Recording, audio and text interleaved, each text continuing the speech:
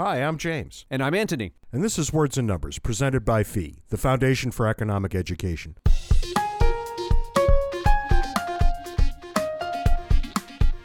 God help me, Ant. Want to know what's new and exciting in your world this week? Yeah, let me show I do. you what's new. I actually don't want it, but I do. This is a mug that came to us, one of two. Kathleen Bailey and the good people at the Clay Cup in Neosho, Missouri, sent us some beautiful mugs that have the Words and Numbers logo on them. And then today in the mail, I got socks. I have no idea who sent them to me, but they're socks with the Words and Numbers logo on them. Well, I didn't get any socks. I don't know what to say about that, but... They like me better. Shut up. I do know that I'm supposed to be asking, what's new and exciting in your world this week, Ant? At which point I come to be quiet, and then you tell me something that's neither new nor exciting. Well, anything to keep you quiet. Here's my thing that's new and exciting. Those of us who have used computers for decades will remember the open source, closed source wars for operating systems. Linux was the poster child for open source. The code for the operating system was transparent. Anyone could read, modify, distribute changes to it. Importantly, the software was free. Now, in contrast, Windows was the poster child for closed source. The code for the operating system was proprietary. Only Microsoft could read and change it, and they charged a pretty penny for it. Microsoft defended the closed source model, saying that it allowed them to control the operating system's quality and features. And further, there's no way Linux could survive as a free operating system. Well, turns out they were wrong on that count. But more than that, if you fast forward a couple of decades, in a recent interview, one of Microsoft's senior lawyers, Brad Smith, looked back on the open source, closed source wars and said that Microsoft was on the wrong side of history. Linux proved less buggy, faster, and though possibly because it was less popular, also less susceptible to viruses. Here's why this is interesting. Nearly 20,000 programmers worked on Linux, and they worked on pieces of it they found as users that were important. Much fewer than that worked on Windows. Further, Windows developers had to have their projects, whatever changes they wanted, okayed through various layers of management. In short, the difference between open source and closed source is similar to the difference between free markets and centrally planned markets. In a free market, billions of people make individual decisions that contribute to the evolution of the markets. Importantly, each decision maker has a strong incentive to make good decisions because he has to live with the consequences of the decisions. But in a centrally planned market, a small set of central planners makes decisions for others. Importantly, they don't make decisions on the basis of what is important to the people, but what is important to the central planners. In Linux versus Microsoft, Encyclopedia Britannica versus Wikipedia, Android versus iOS, and countless other situations, people seem to intuitively grasp that there's an importance to decentralized decision-making. But many also tend to throw those lessons out the window when thinking about markets. Well, that is interesting, Ed. I wonder, though, when Windows will finally be easy enough for regular people to use. It seems to have gotten better over the years, yeah? Yeah, it really has. But the interesting thing is, Windows 10 is as user-friendly as the Mac was back in the 1980s. It's taken that long. That might be right. I just recently bought a second machine that has Windows 10 on it, and it's, from my perspective, not up to Mac standards. But it's much, much closer than anything else I've ever seen out of Microsoft. Yep. So I've got a fair amount of faith moving forward that maybe things are going to work out a little better if they can compete again on certain metrics. And that's kind of interesting because Apple's model was also centrally planned. That's not an open source system. So in that sense, they'd suffer from the same problem that Microsoft suffered. And I guess the take-home message there is perhaps central planning doesn't always fail. But if it does succeed, it's a happy circumstance. There's nothing inherent in the system that would suggest that it would succeed better than decentralized decision-making. Most interesting for me this week, I don't know if you caught the headline yet, but Elon Musk's SpaceX is going to launch a couple of people into orbit in 9 days. Really? No, I didn't know that. I think we've really crossed a threshold here.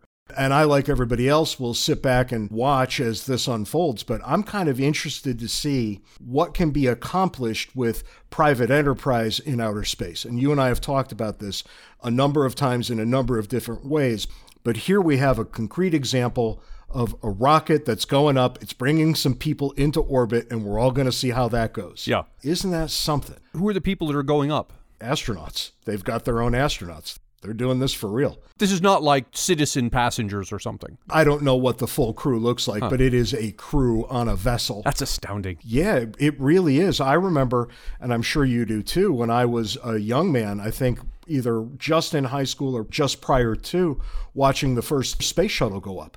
Thinking, wow, that looks like an airplane, and I bet we're in a brand new kind of era here. Yeah. And then nothing for a very long time. That was just the end point of that evolution, and I'm enough of a nerd to say I'm kind of excited to see what happens. Well, of course, with your Star Trek dorkitude, you'd be very interested. Well, if Elon Musk is listening, we'd love to have you come on and talk about property rights on Mars, because that's going to become an important thing, like it or not. For the love of God, can you get off this topic? Elon Musk should come on, and we would love to talk about a number of things with him. Not that, but a number of other things that are much more interesting. I think that is going to be a key question, because if we get that wrong, it's going to mean the difference in colonizing Mars sooner rather than later, and sooner versus later could mean decades.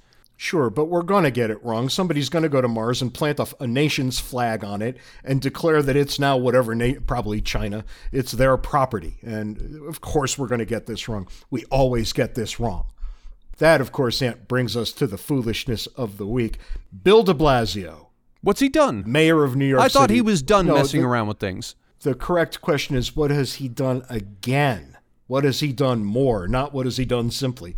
He has declared that even though some things are opening, if you happen to go to a beach and you happen to go swimming at the beach, he is ready to have police officers extract you from the beach and have you arrested.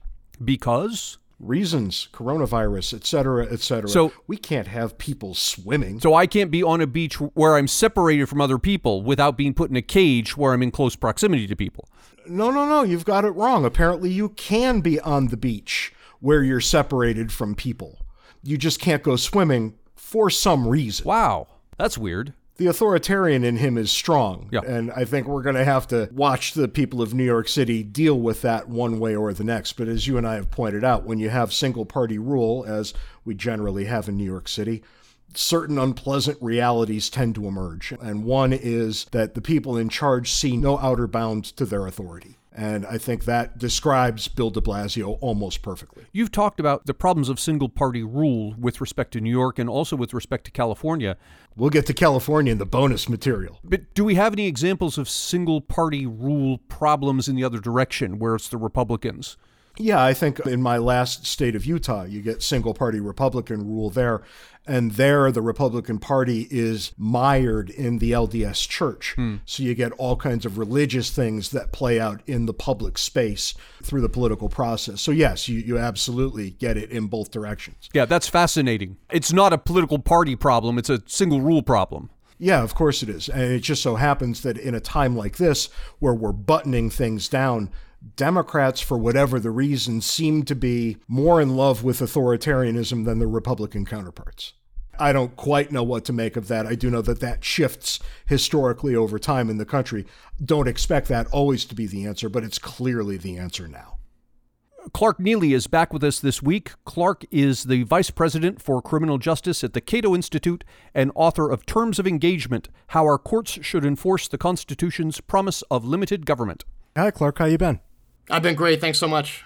People will remember last time we had you on, you said something that Ant and I rarely say. You said, let's assume good faith on the people who are working in the public space to deal with the coronavirus. Do you remember having said that? Yes, I think they're going to make me regret it, but I do remember. Well, I don't know, because I have to admit, at the time, I agreed with you pretty quickly. I thought we did have to assume good faith, and I don't think it's really any surprise that after a couple of months under house arrest, some bad actors are starting to emerge. So I think, yeah, let's still maybe assume good faith on almost everyone's part. And the thing that caught my eye in the last couple of days, maybe the last week or so, is the way that law enforcement, mostly in American cities, mostly in New York City, have been going about their business with getting on people who are not properly socially distanced. I think any reasonable person is starting to see a pattern emerge, and it's starting to look a lot like stop and frisk used to be. It's a law that seems to be universally applicable, but oddly, where the rubber meets the road, it's always the same kind of people that get pinched. And I'm wondering if you've been paying attention to these sorts of things. I have, and I think you're exactly right. The unfortunate truth of the American criminal justice system is that anytime you increase the number and or scope of criminal laws, that translates directly into a higher number of black and brown bodies behind bars. It just does. That's sort of one of the iron laws of American criminal justice. And even if we might be prepared to presume a greater amount of good faith than we were in the past under the present circumstances, that iron law is not going to change. And if you empower and incentivize law enforcement personnel to involve themselves further in our lives, including, for example, by telling us that we can't congregate or chasing people off a basketball court, that's not going to translate one for one into even-handed enforcement. It's almost certainly going to be the politically disenfranchised and people of color who are going to bear the brunt of that, just as they bear the brunt of every single criminal justice policy in history. If you don't mind, I'd like to read a very brief paragraph that was published in the New York Times May 13th. So this is a couple of months after we've really been involved with the lockdown. We'll leave a link to this article in the show notes for you. Those calls grew louder after police released data on summonses and arrests over the past week that showed more than 90% of people arrested and 82% of those who received summonses for offenses related to the pandemic have been black or Hispanic. 90%, 82%. It's hard to put lipstick on that pig.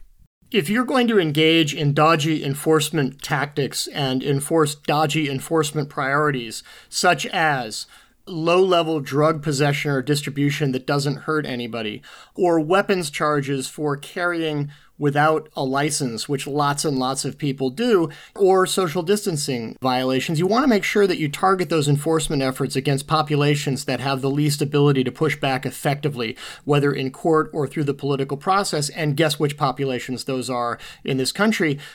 People respond to incentive, including people who work in law enforcement, and they don't want a hassle. And the best way to ensure you don't get a hassle is if you're going to enforce fundamentally stupid laws against people, make sure they're people who can't push back. James started off comparing this to stop and frisk. What's been bothering me about this weaponization of social distancing laws is even after COVID goes away, if indeed there is such a thing, there'll always be some other virus out there, the next thing that comes along. I could easily see mayors and governors wanting to hang on to this power and use it repeatedly. Let me be a voice of optimism here. I find myself cast into this role again, and it's somewhat unfamiliar to me, but I'll try to roll with it. I think that there's a real opportunity on the horizon here, and it's this. We are going to be in a desperate need of finding ways to jumpstart the engine of economic prosperity. And I think that that may apply the requisite amount of pressure to cause us to go back and discover one of the central genius ideas that the founders of this country had, which is to have the states be individual laboratories of democracy. That's a term the Supreme Court has used before to describe the idea that instead of having one-size-fits-all policies crammed down our throat from Washington, that each state have broad leeway to try different mixes of policies on all sorts of issues, taxation, criminal law, education, and so forth. And I think that we're going to see a real opportunity as the pandemic begins to recede and states begin competing with each other to attract business and capital to help them jumpstart their own economies. I think there will be considerable pressure on states to come up with a mix of policies that is most attractive to productive entrepreneurs and others, to attract people to those states to help them jumpstart their economies. I'm not saying this is going to happen, but I'm saying I think we can be reasonably optimistic that at least some states will see here an opportunity that they will seize. And we're going to see some, I think, very exciting and innovative opportunities and policies on offer in some of the more forward-thinking states like Texas and Texas. Texas and Texas. I'm deeply afraid that you said exactly what you mean there, and that we're not looking at a number of states right now rushing into that breach. Nonetheless, I'm with you on thinking that this does afford us a certain kind of opportunity, but it doesn't really speak to any kind of remediation that we might want to see into the unequal application of the law. I'm wondering how we even start to approach that, because it seems that we're always right back to the same place over and over and over again. We just put stop and frisk to bed, right? That finally got settled up in a relatively good way. And here we are again, and we see the same exact thing. If you would, Clark, just take a minute and explain to our listeners what stop and frisk is or was. Yeah, so stop and frisk is a policy that's most usually associated with New York City because they were pretty aggressive about this a few years ago. And essentially what it means is that the police are simply not only empowered, but encouraged to racially profile, to just basically throw random young black men up against the wall, pat them down, feel in their pockets and any backpacks or other containers that they may be carrying to see if you can feel anything illicit. It could be anything from a weapon like a gun or a knife. Folding knives, by the way, are illegal in New York if they can be opened with the flick of a wrist. That's insane, but true. Or drugs, drug paraphernalia, etc. Basically, it's just a fishing expedition. And as James alluded to earlier, it's certainly not randomly targeted. It's typically focused on black and brown people in cities. So stop and frisk just refers to a policy where the police go out on a fishing expedition, throw young black men up against the wall, pat them down without probable cause or reasonable suspicion, which means that it is unconstitutional. But as long as they can count on judges to look the other way when the constitutional problems are identified by defense counsel, which they can, then these policies can work because basically it's just about getting people off the street and exerting control. And it's a pretty effective tool of control.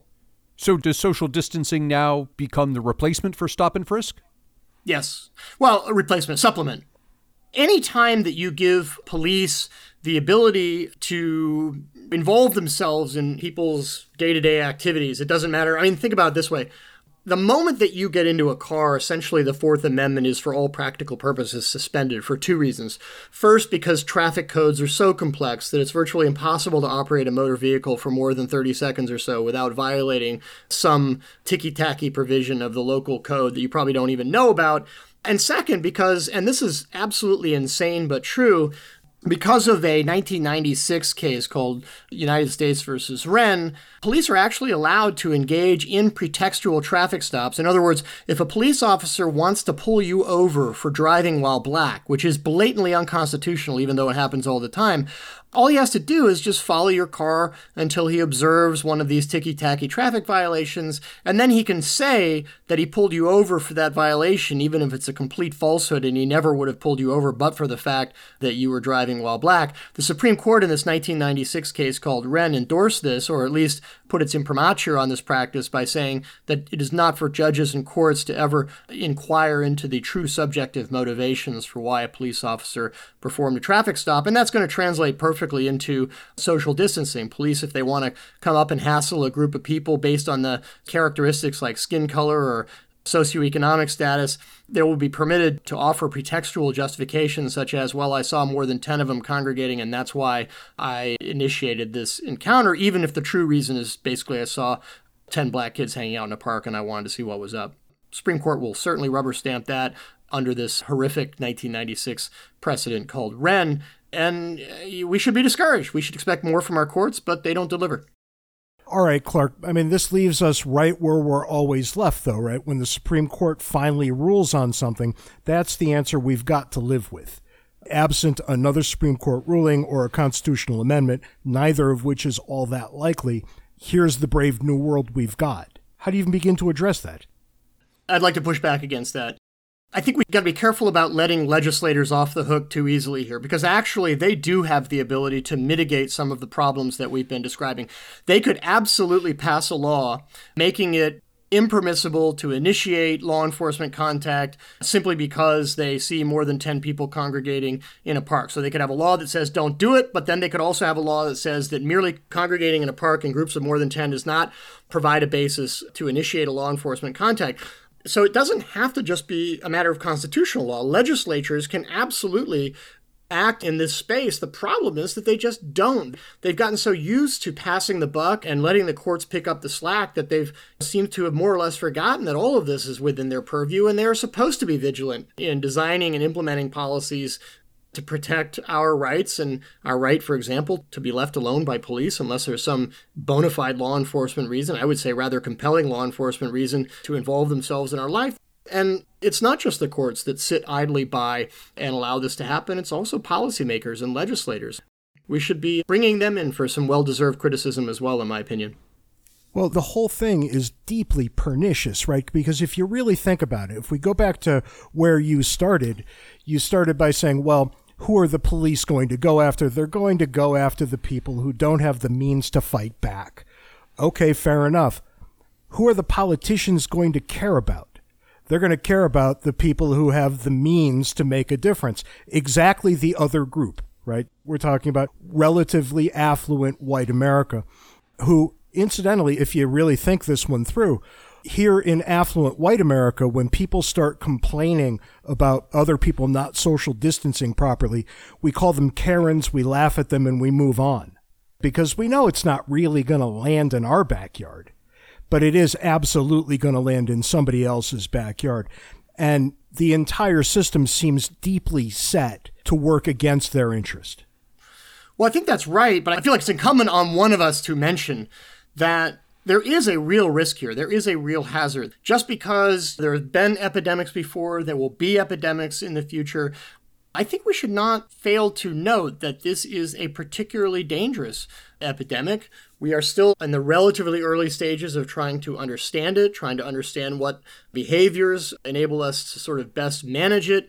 We're experimenting with different policies. Yes, many people are already exhausted from the kinds of social distancing and stay-at-home orders that are growing increasingly controversial. But I don't know about you guys, but my sister's a doctor. I have friends who are doctors. I've been reading up on this stuff, and the range of effects or the range of outcomes from people who contract this disease is terrifying. It goes all the way from asymptomatic. In other words, you have the virus in your system, but you are completely asymptomatic. It appears that this may be as many as half the people who contract it, all the way at the other end of the spectrum to doctors walking out of ICUs saying, I have never seen anything do this to a human body, ever. And so we need to be, I think, mindful of the fact that we are confronting something that has now taken something like 80 or 85,000 American lives in a period of only a few months. And we do have to get back to something closer to normal. We have got to get the economy back online. We've got to allow people to go out and socialize for a variety of reasons, including simple mental health. But this is a really, really nasty and dangerous virus, and we also can't lose sight of that, in my opinion. What's bothering me here, and I'll stipulate the danger of the virus, what bothers me is that eventually that will fade away.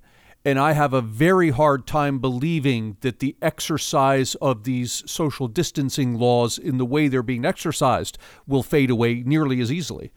I think that's probably right, but this is a massively complicated risk analysis equation, in my opinion. I'm not going to be here to make a case for, hey, we need to err on the side of giving the government leeway and so forth.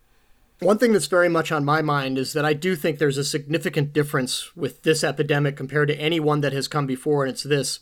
I think this is the first really serious and scary epidemic in human history where we not only had 6.5 or 7 billion human minds available to work on it, but we had the ability to share best practices and good information nearly instantaneously.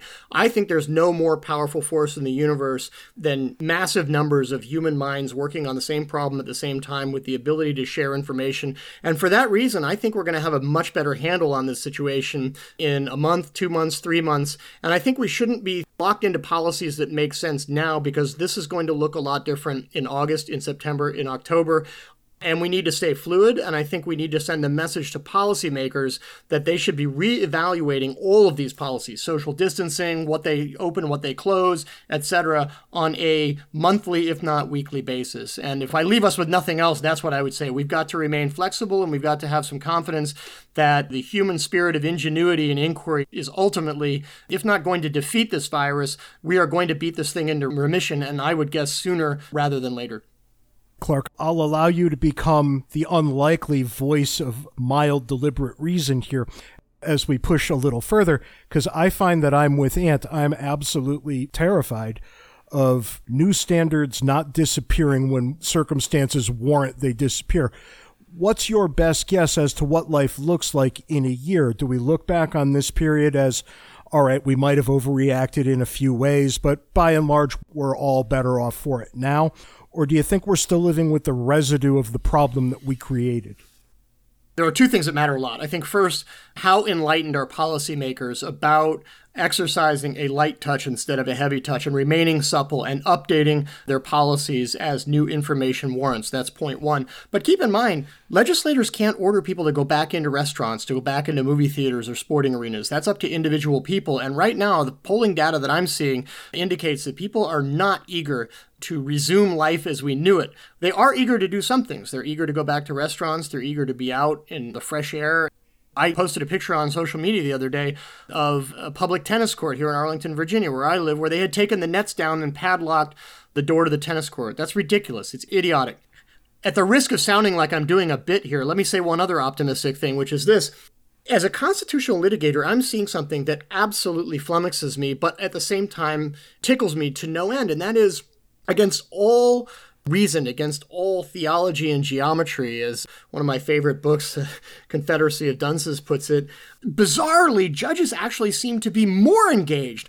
There was a Reason article that we can link to in the show notes where the Texas Supreme Court and the Pennsylvania Supreme Court both turned away challenges to certain business shutdown requirements and COVID-19 related restrictions. But in both cases, a significant number of state Supreme Court justices laid down a warning shot across the bow for policymakers and said, don't think that we are just going to let you guys get away with anything. You need to be careful about what you enforce in terms of freedom-limiting policies. And just because we said no to these people today doesn't mean we're going to say no to these people tomorrow or next month. So you need to think carefully and don't think your leeway is inexhaustible, because we are right there and we are going to be exercising our duty of judicial review.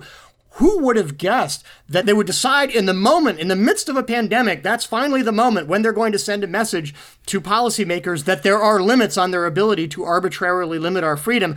And I think the messages were sincere. I don't have any explanation for why they chose this moment, but I think judges actually do recognize precisely the concern that you and Ant have put your finger on, which is if we are not vigilant, if we are not careful, a lot of this stuff could become cemented. A lot of this stuff could persist longer than it really has any business persisting.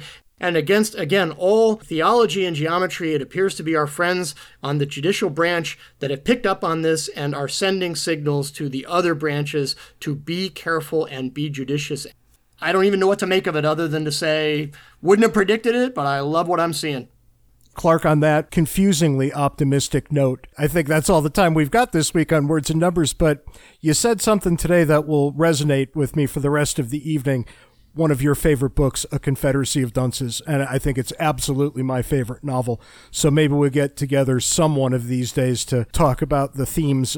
Until next week, you can follow us on Twitter. All three of our handles will be in the show notes. You can, go ahead, Ant, just get it over with. Send us email, wordsandnumberspodcast@gmail.com. Send hate mail to James. You can even send hate mail for Clark. I'll pass it on. Any kudos you can address to me. You're an idiot. You're just an idiot. I don't know why you insist on doing these things, but you do insist on it, so there it is. Until next time, you can join us over at Words and Numbers Backstage, the Facebook group where the conversation continues. 1,200 of our closest friends are over there these days. Come on by. It's actually well worth the effort. And please subscribe to our podcast on whatever player and service you use. The more subscriptions we have, the better we land in the rankings. Yeah, and as long as we're just going to keep making a big, long list here, join us on Patreon and leave a review of the podcast on Apple Podcasts. They love that sort of thing over there. Ant, Clark, we'll see you guys soon. See you next week.